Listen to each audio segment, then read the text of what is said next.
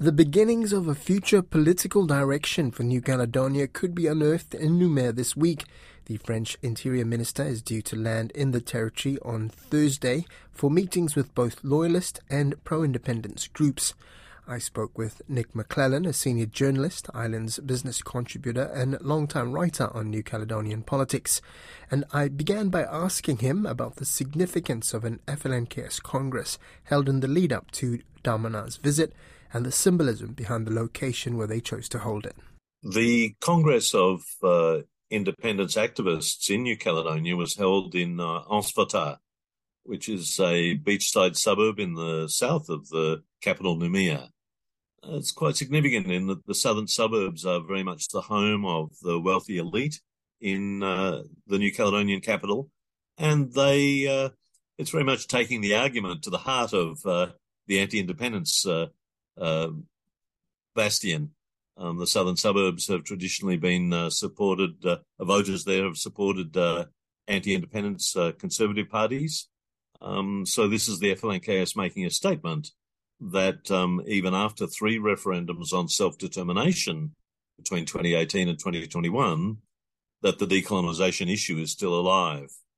Now, we had that last referendum, obviously the boycott, and then sort of no dialogue. This is a significant week, is it not, for the next step, so to speak, with engagement from the Kanak side? France's Overseas Minister Gérald Darmanin arrives later this week for discussions with all political parties in New Caledonia. Both he and his assistant Jean-François Carenco visited New Caledonia last year, but those talks were essentially boycotted by the Kanak Socialist National Liberation Front, the main coalition of independence parties, and other key independence supporters. The FLNKS remains angry about the way that France pushed through the December 2021 referendum, which, as you say, saw a massive non-participation by pro-independence supporters, particularly Indigenous Kanak. They've also expressed concern that France is considering rolling back many of the key achievements of the Nouméa Accord.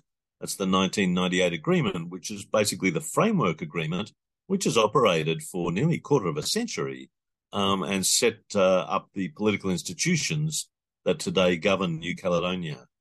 The talks later this week will be a crucial dialogue, therefore, between the independence movement and the Overseas Minister, but it was also a time for the independence movement to come together. There are many different parties, different organisations, trade unions, church supporters. To forge one common position has been a long-standing difficulty. This was a really important meeting to develop a common voice to take into these crucial negotiations with the French state. And is there a sense that they did manage to forge a united voice coming out of it? Very much so. The main coalition, the FLNKS, includes four parties. Union Caledonienne and Palika, the Party of Kanak Liberation, are the two largest. But there are many other pro-independence formations outside the FLNKS, including the Labour Party and the USTKE Trade Union Confederation, which has been pro-independence for many decades. There are many supporters of independence in the Église Évangélique, the main Protestant denomination in New Caledonia, and other smaller political formations that want to see a change in political status, indeed want to see a sovereign and independent nation.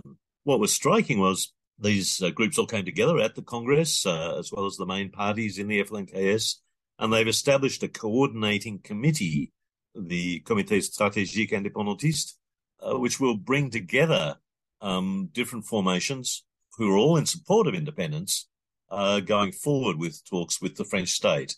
That's very crucial because the French government says that after the three referendums held under the Nouméa Accord, the self-determination process is coming to an end. Now, the FLNKS obviously disagrees with that. And indeed, neighbouring Melanesian countries also disagree with that. And that was highlighted by the presence at the Congress last weekend of the Director General of the Melanesian Spearhead Group, Leonard Loma. Now, despite the restrictions on voting rolls, is it fair to say that Kanaks are either close to or are outnumbered in terms of the French versus indigenous Kanak populations in actuality in the territory?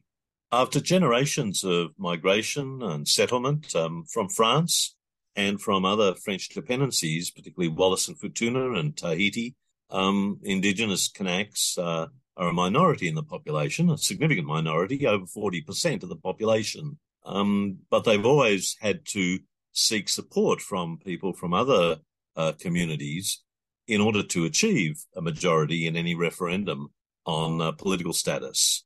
Although there hasn't been a breakthrough, it was clear from the 2018 referendum that the FLNKs did much better than people were expecting, winning 43% support for independence. The next vote in 2020 was 46%, so there's certainly momentum towards a majority. And that's why there was such anger when France pushed through the 2021 referendum in the middle of the pandemic and saw a massive drop-off of participation. Most indigenous Kanak, most independent supporters just didn't go to the polls. France's Council of State says it was a valid vote. However, politically, it's clear that it's not. If the colonized people, the indigenous Kanak, weren't involved in this self-determination process, international opinion says very clearly from the United Nations and indeed from the Political Alliance Forum that this lacked credibility and legitimacy. And that's the battle that's being played out at the moment. The remaining question, though, is the deadline of elections for May 2024. The local provincial assemblies and National Congress must hold their 5-yearly elections.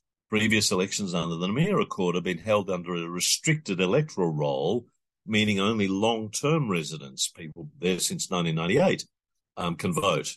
Now, that's meant that some 40,000 plus French nationals who are eligible to vote for the French National Assembly, the French Senate, the European Parliament, can't vote for the local political institutions. Anti-independence parties are wanting to unfreeze, to open up this electoral roll so that these tens of thousands of French nationals can vote for the local Congress, the local provincial assemblies. Not surprisingly, the independence movement is deeply opposed to that reform. And this is one of the central issues facing the French overseas minister when he arrives in coming days. Always a pleasure, Nick. Thank you so much for insights and clarity on a very complex political situation. I appreciate your time. Thank you very much, Karoy.